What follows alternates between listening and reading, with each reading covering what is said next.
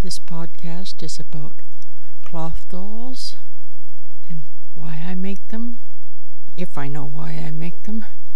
This is Sonia Brock podcasting from Toronto, Ontario, Canada.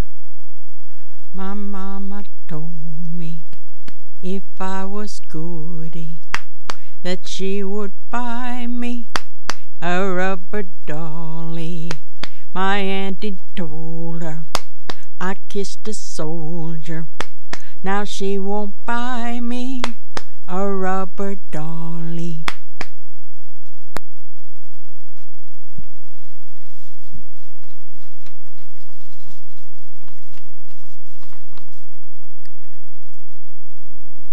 Cloth dolls move. They're soft. They can be hugged. They're people. When I was smaller, my mother used to read me the Raggedy Ann stories, and the most fascinating part for me was when the people were away, the dolls would stop pretending to be not alive and come to life. They would have adventures of their own and do things. In my mind, I guess, this became a sort of template for what dolls do when people aren't around. As time went on, I continued to make dolls, mostly for smaller female relatives. They were the kind of pretty, cute, or popular dolls at the time. The patterns were in magazines like McCall's Needlework and Crafts.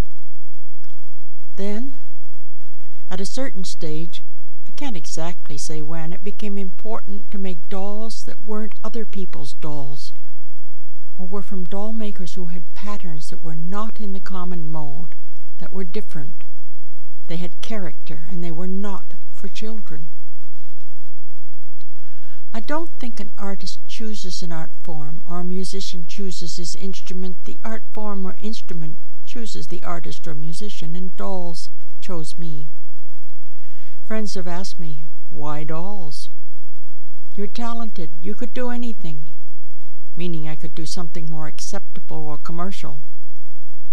The implication being that I'm wasting my time on cloth dolls. It's not a waste. My small universe, my apartment, has every surface covered by cloth dolls. Dolls of various kinds, various shapes, long-haired, short-haired, smiling, frowning, wide-eyed, slit-eyed. I can't say why they are important to me, but they are. Dolls develop as you craft them. You start out with one concept, and it morphs into another one. Right now, I'm working on Raggedy Ann's. Now, Raggedy Ann is a stereotype doll, you could say. She's also iconic in the same sense as Marilyn Monroe or other cultural icons.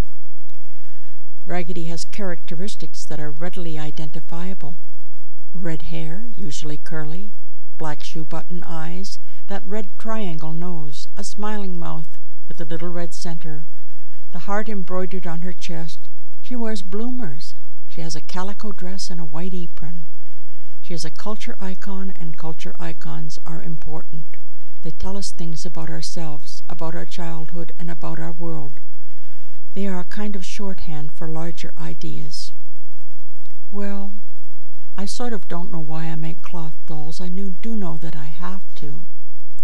And when I get an idea for a doll, a whole little world opens up, and the creature I'm making starts to talk to me, to tell me what kind of hair she wants, and what color clothing, in what design, and how her face should be. It's an act of creation, almost maternal. I have an extensive doll site on the web. I'll give you the address. It's a little long. www.quartette.com/sunny/dolls. This is Sonia Brock podcasting from Toronto, Ontario, Canada.